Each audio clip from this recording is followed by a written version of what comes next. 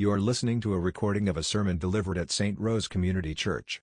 To learn more about our church, please visit our website at www.sdrosecc.org.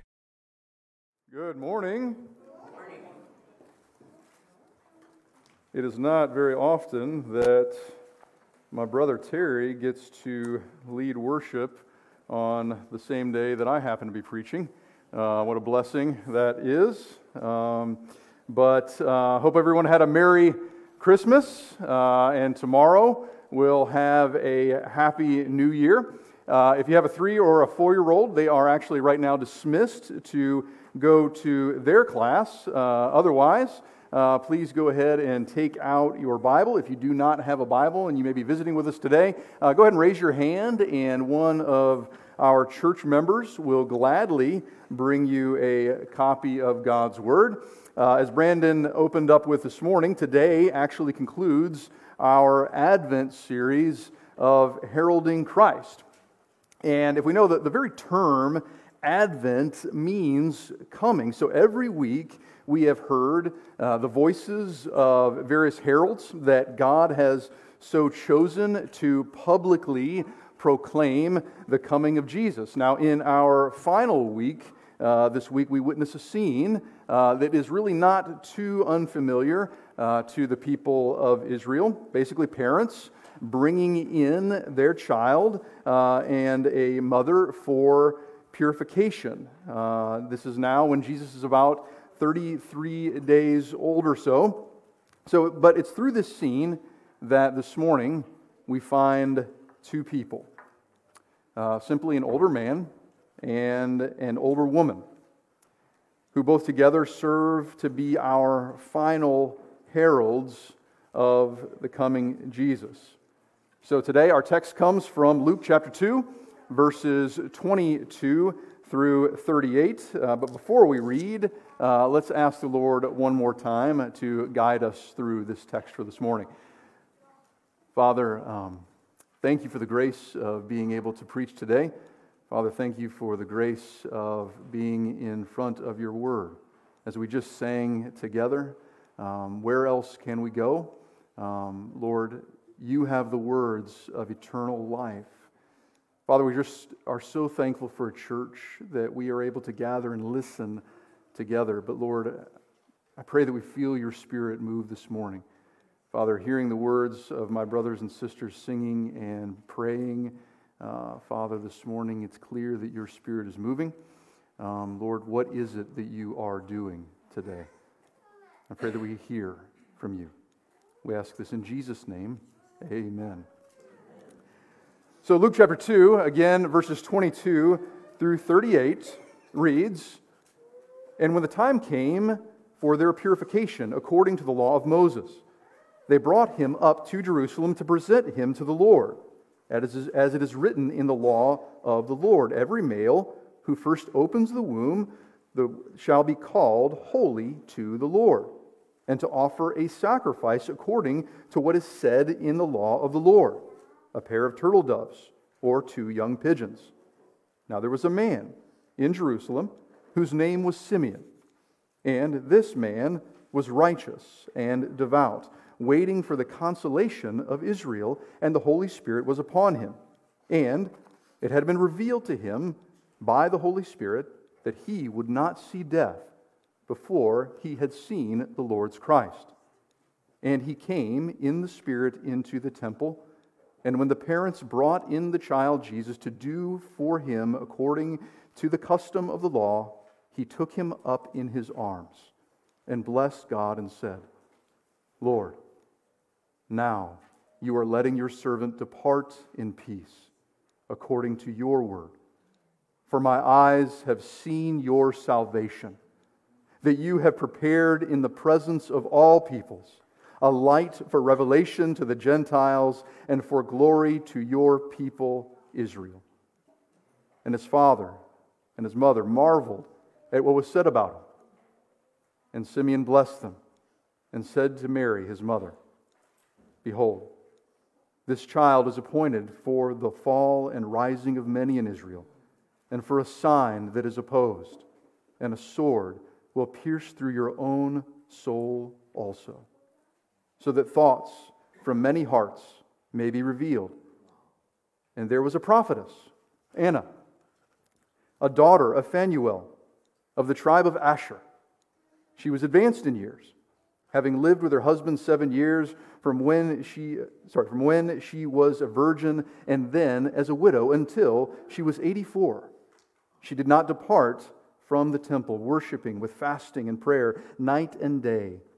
And coming up at that very hour, she began to give thanks to God and to speak of Him to all who were waiting for the redemption of Jerusalem. So Jesus, in just a few verses earlier, we learned that Jesus had been circumcised on the 8th day. Mary and Joseph simply were just kind of following the natural progression in the life of the new parents of a firstborn Israelite boy. Now, we don't really have time to kind of unpack all the major significant details that are actually taking place, because there is quite a few. But as with all of God's rights, all of God's ordinances, He's painting a picture. Think of how we observe baptism and communion. We paint a picture. The ceremony of purification served as the kind of this dual role for the people of Israel within Jewish families. One of those roles of this ceremony is that Mary needed to be granted purification from childbirth, allowing her access to a normal worship practice in the temple. The second role that this ceremony of purification allowed is that they were remembering God passing over the firstborn Israelite boys in Egypt, but not sparing the firstborn Egyptian boys and even that of their animals. Now, it's worth mentioning that, you see, it's that these sacrifices that they offered up today and otherwise pointed to a better sacrifice that was coming. So if you track with me to help us kind of settle in to the right position to receive the text this morning, we need to understand that everything about this particular ceremony is quite different because Jesus is the baby. You see, all of the stories, all of the sacrifices, all the acts of obedience, every Passover was about the very child that they held in their arms. The promised offspring that Brandon mentioned in our first week of Advent, in Genesis chapter 3, would crush the head of the serpent. That one offspring had come. So this morning, Luke allows us to simply observe a scene, but does so through the eyes of two bystanders who have been waiting a very, very long time for this moment. Anna and Simeon this morning serve as representatives of righteous, devout lives, hoping for Christ. Look back at verse 25. Now there was a man in Jerusalem whose name was Simeon, and this man was righteous and devout, waiting for the consolation of Israel. And the Holy Spirit was upon him. And it had been revealed to him by the Holy Spirit that he would not see death before he had seen the Lord's Christ. Jump down to verse 36. And there was a prophetess, Anna, the daughter of Phanuel, of the tribe of Asher. She was advanced in years, having lived with her husband 7 years from when she was a virgin, and then as a widow until she was 84. She did not depart from the temple, worshiping and fasting and prayer day and night. So right off the bat, we can kind of tell a pretty high level, kind of three observations of both Anna and Simeon, things that they have in common together. One is that they're older, right? One is that they're advanced in years, likely probably a marker, more or less, of wisdom. Two, that they both were described as devout people or people of godly discipline, but also, thirdly, both appear to be waiting or hoping Simeon was actually promised that he would not see death until seeing the Lord's Christ. He hoped for Jesus. Anna lived in the temple, praying and fasting, longing to see God's promises fulfilled. She hoped in Jesus. See, I believe that Luke uses these two characters, again, as representatives of what happens when all that you have hoped for in your life happens to be in the same room. Two people this morning, three observations that I pray help us reevaluate our relationship with Jesus. Observation number 1. The righteous and devoted live to hope in Jesus. You see, pretty much as long ago as we have a history, God made a promise. Because we sinfully rejected God's design for creation, His promise would be that He would send one. He would send an offspring who would come and crush the head of the serpent. This is what a righteous and devoted man like Simeon or a prophetess like Anna was hoping for. As our text describes, hoping for the consolation of God's people, Israel. So God would pass down this message of hope. You see, just like hope spreads from us through the past work of Jesus, hope simply spread through them because of the future work of Jesus. God's righteous people would devote their lives to the promises of God, knowing as Advent means coming, more was always coming. All the way to this point in history that we're studying this morning. Simeon and Anna lived enriched in hope of a child. Simeon granted a gift, a promise that he would live to see Christ. Anna lived a life without a husband, without a child of her own, but instead she lived devoted in hope of the promises of God's child. They and others alike in Israel lived their lives for the express purpose of hoping in God's saving grace for them and for the rest of Israel. Friends, brothers and sisters, this morning, generations of people before us, by the grace of God, through faith in God, hoped every day in the promise of a Messiah. The very same hope that we have today was passed down, through them. Amen. Their lives were simply ruined for all other pursuits. Because what more could they want beyond Christ?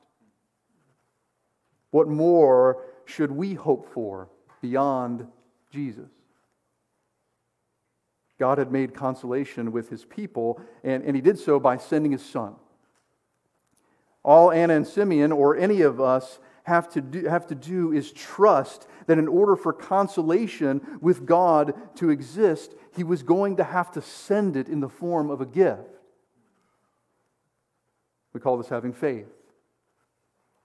Faith knowing that we need consolation, redemption, and living for a hope that God will give it. Hebrews 11, 1 and 2 says that now faith is the assurance of things hoped for, the conviction of things not seen, for by it the people of old received their commendation. See, I think Luke chose to include both Simeon and Anna as these representatives of the people, of God's people, who their very lives hinged on the hope of the promised offspring, Jesus, the very source of their hope now was in the same room. So, the first of three observations that, again, we're making today of a righteous and devoted life is that the righteous and devoted live to find hope in Jesus. Verse 27. And he, Simeon, came in the Spirit into the temple. And when the parents brought in the child Jesus to do for him according to the custom of the law, he took him up in his arms and blessed God. Have you ever kind of witnessed the sweetness of a moment when a grandparent or a great-grandparent holds their newborn grandchild? Now, take that very same scene and kind of multiply it by 1,000 as the hope that was fulfilled in Simeon of what he now holds in his arms. Simeon begins now to speak. Verse 29, Lord, now you are letting your servant depart in peace, according to your word. For my eyes have seen your salvation, that you have prepared in the presence of all peoples a light for revelation to the Gentiles and for glory to your people Israel. Simeon begins to herald the child that he holds, making this giant connection to the prophet Isaiah. You see, Simeon knew that the consolation of Israel was not just for them. Simeon knew that the consolation of Israel had some very deep implications. Look one more time with me when he says, salvation that you have prepared in the presence of all peoples, a light for revelation to the Gentiles. Simeon incorporates words from the prophet Isaiah in Isaiah 49 verse 6. He says, it is too light a thing that you should be my servant, to raise up the tribes of Jacob and to bring back the preserved of Israel. Now listen closely. I will make you as a light for the nations, that my salvation may reach to the end of the earth. Friends, right out in the open, a man of obvious wisdom and influence basically says, I hold in my arms the very reason God has preserved Israel. This child is the salvation of the whole world. Our second observation that I think naturally builds on the first observation, a life of hope in Jesus, is observation number 2. The righteous and devoted live to herald Jesus. Friends, in the spirit of this Advent series, Heralding Christ, we've listened to the glorious heralds of shepherds, Mary and Martha, of angels, and now we lay focus on that of a man longing for the gift of seeing the salvation of the world come to complete fulfillment in Jesus. Anna, too, in the presence of Jesus, speaks to those waiting for the redemption of Israel. Jesus has been prepared for all people. There is no national, economic, social, or racial boundary restricting the promised Jesus. Why do we so in our church adamantly work to reach other places of the world with the message of Jesus? Because we have simply looked at the salvation of Jesus and know that it's not just for us to smuggle around. Jesus himself gave us his command to go to all nations. Luke gives us every observation through Simeon and Anna, a prophetess devoted to prayer and fasting, that the natural outpouring of the righteous life devoted to Jesus is a life devoted to heralding Jesus. So we hold figuratively in our arms that no other religious system or socioeconomic ladder can give. No one can give a gift like the gift of Jesus. But in all that Simeon just proclaimed, he also took the time to explain what such a salvation costs, how such a salvation is possible, how such a salvation is unique, unlike anything else, and how such a salvation can include all nations. Simeon actually turns directly to Mary and says, "Behold, this child is appointed for the fall and rising of many in Israel, and for a sign that is opposed. And a sword will pierce through your own soul also, so that thoughts from many hearts may be revealed." I can only imagine what holding a child that is everything that you've ever lived for can feel like. But amidst such joy, Simeon does say some sobering words. As he holds perfect innocence in his arms, he says, Jesus will be opposed. He will be pierced. As his mother looks on, too, will her soul be pierced. The cost will be unimaginable. There's verse 35, he says that the thoughts in the hearts of many will be revealed and accounted for.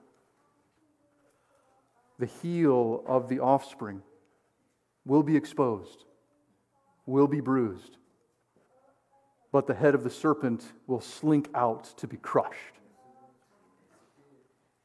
This should be a lesson to us that, you see, the only true and honest way of heralding Christ is looking into the eyes of a person with a sobering honesty, with the very same gravity of telling a new mother that her child will die because of her sins, of my sins, of the sins of the rest of the world. But because of Jesus, He's going to be the one to take your punishment. This innocence will take the punishment of your sins and anyone else who has faith. All will be forgiven. So our second observation, built on hope, is that Jesus is the righteous and devoted, the hope that is built in Jesus is that a righteous and devoted life is a life that heralds Jesus. Now, we may venture to assume that Simeon and Anna didn't really live too terribly long after this encounter with Jesus. But thus far, we have leaned into kind of the kindred spirit of both Anna and Simeon together, mostly kind of focusing on Simeon. But I want to call attention to our last verse. This is about Anna. And it says, "And coming up at that very hour, she began to give thanks to God and to speak of Him to all who were waiting for the redemption of Jerusalem." You see, a prophetess by nature spent her whole life foretelling the coming Jesus. And now, at the end of her days, a thankful servant of the Lord, listen closely, simply just continues to do what she's always done. You see, I believe that there's a final observation here, one that's more implied, of a righteous and devoted life. But if I can be honest with you about something, this text, as you can probably tell, isn't that theologically complex or hard. But as your pastor, I did struggle to write this sermon. I believe I struggled as your pastor to appreciate some of the observations of a righteous and devoted people. Truth be told, preaching about two people at the end of their life probably wasn't as exciting as I wanted it to be. Maybe you can empathize with what I'm talking about.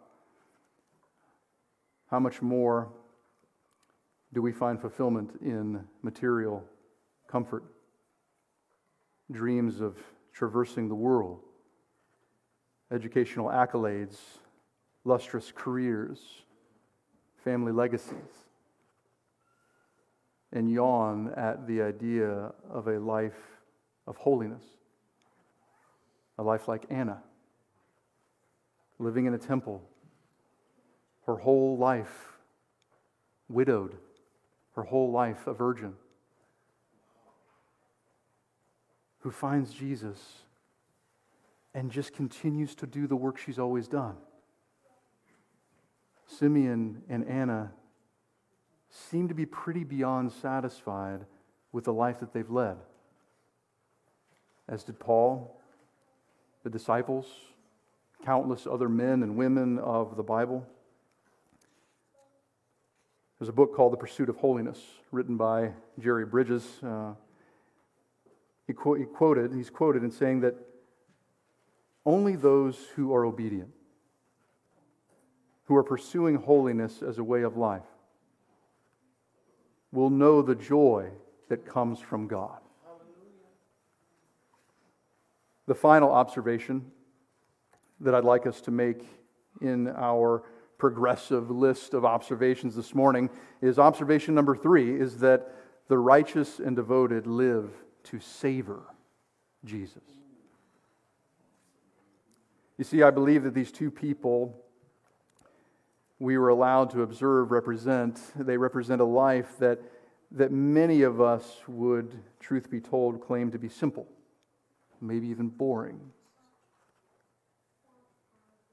But they represent a life fulfilled in what I fear myself, or many of us tend to forget. You see, I believe even bigger than hoping in Jesus, even bigger than heralding Jesus, is a life that finds Jesus that we can now and forever savor for eternity. Those of you in my Habits of Grace class that we just finished up this last semester will remember what I'm kind of getting ready to say or talk about. But how many of you have read the words of a book from like that of Philippians, one of Paul's letters, when he says things like, "Rejoice in the Lord always." And again, I say rejoice. Or he says, "Have this mind among yourselves, which is yours in Christ Jesus." But how many times have you read words like that, even other places in Scripture, and think they only apply theoretically to the life of a Christian? You can't imagine, sadly, a life that would be any sadder or less exciting or joyous than living in a temple, praying and fasting. Beloved, can it be that we have hindered our ability to find completeness in the joy in the gospel? You see, Paul from prison, and as he wrote many of his letters, seems to be pretty hunky-dory with the fact that and the work that God is continuing to do while he lays incarcerated. Is it because that he's just in prison that he's excited about this? No. Or is there something else about life entirely that brings him joy? If you search the letters of Paul or Peter, or look at the lives of Simeon or Anna,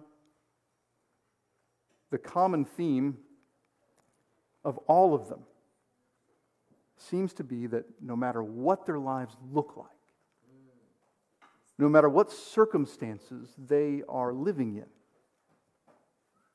the gospel always seems to be advancing, and thereby is the source of their joy.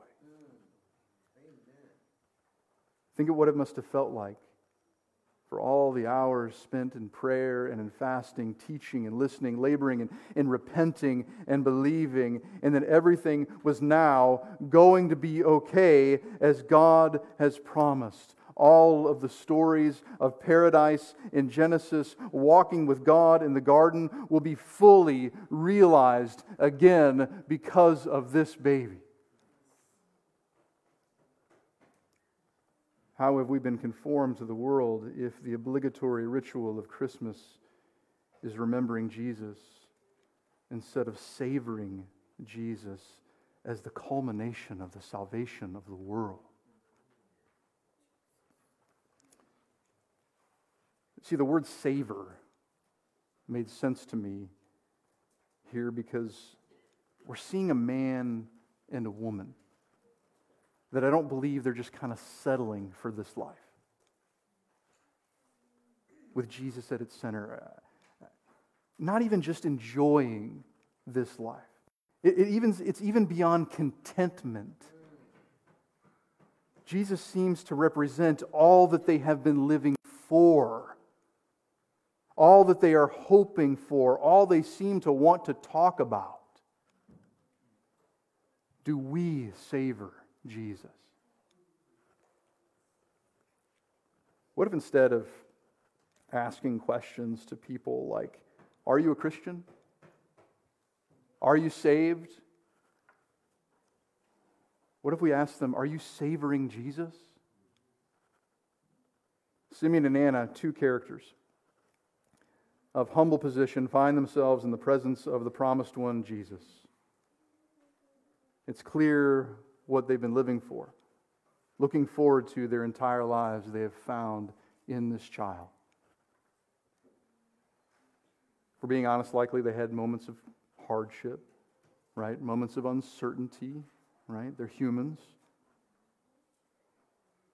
But they weren't waiting for heaven to savor Jesus. They were doing it right now. We too can live inside of a hope, knowing that Jesus did everything that He said He was going to do. He defeated sin and death. By God's grace, we can repent this very minute of a life savoring created things rather than our Creator. What would be a greater tragedy? That others know my life was full of adventure and romance and glory, or a quiet life devoted to finding hope in Jesus, a life heralding His name, a life savoring Him now and forever. I do believe that it is possible for Christians to establish habits, maybe even making them feel hardwired into the way they think, the way they act, even the way they worship. Maybe it's even hard for you to comprehend what I'm talking about. It's hard for me to comprehend what I'm talking about. But I also believe that the Bible teaches that Christians were meant, through the power of the Spirit, to be rewired, to be conformed to the image of Jesus.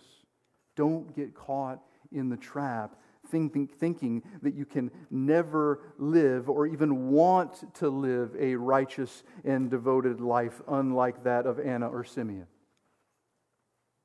Jesus didn't come to satisfy your appetite. He came to change it. What is it that you are savoring? If someone asked your children, friends, or family what it is that you savor, what would they say?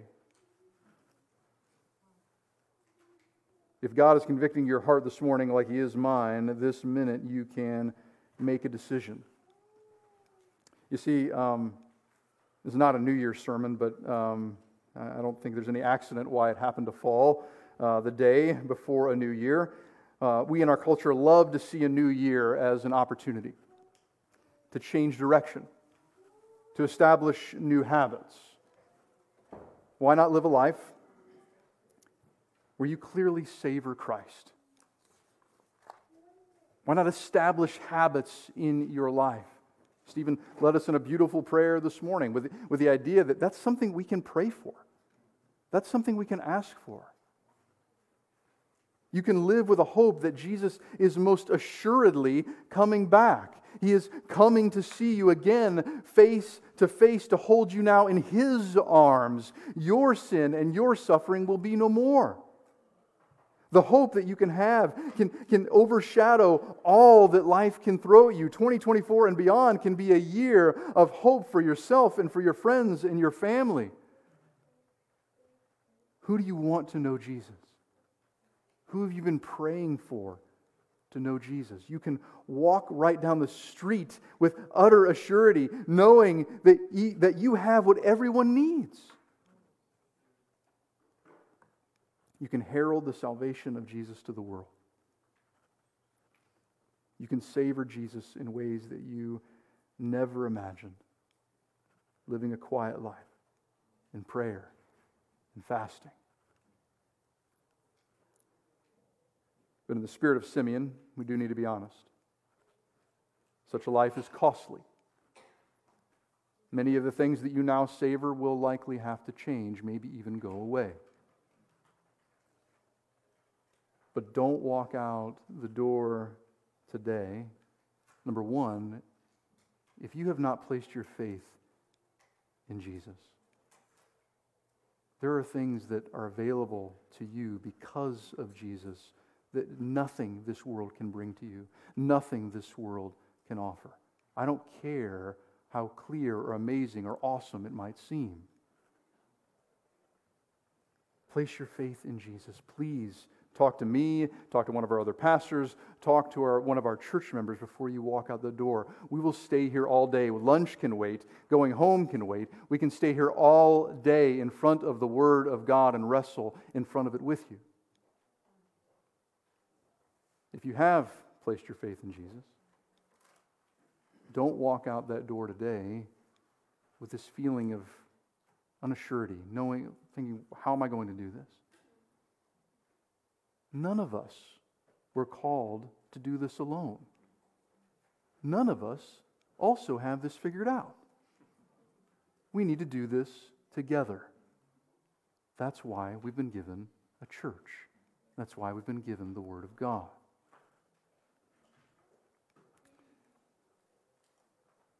Sometimes we just need help realizing how to savor Jesus. Sometimes we just need help understanding how to be righteous, how to be devoted. Sometimes we just need to observe the lives of others to help us be reminded of those things. Two people, Anna and Simeon, 3 observations. Observation number 1. The righteous and devoted live to hope in Jesus.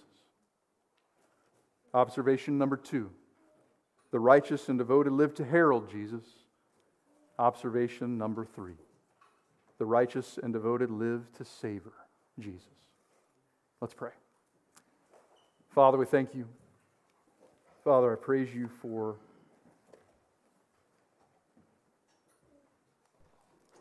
the things that you do to humble our hearts. How desperately, Father, we need you. How desperately we need your words. I pray that we would be convicted, Father. Father, we would work, Father, these many days, these many months, years, Lord, that we would labor to draw close to you. As Stephen said, that there are all these disciplines, Lord, that we may put in place in our lives mean nothing if they're not about Jesus. They need to be about Jesus. Anna and Simeon's lives were about Jesus. I pray that people look into our lives and know that our lives are about Jesus. That people drive down St. Rose Avenue not wondering what happens in our church, but know what happens in our church because they see people wanting Jesus. Father, may your words pierce to the division of our soul and spirit, the joints and marrow, discerning the thoughts and intentions of the heart. Be with us as we continue to worship. In these things we ask in Jesus' name. Amen.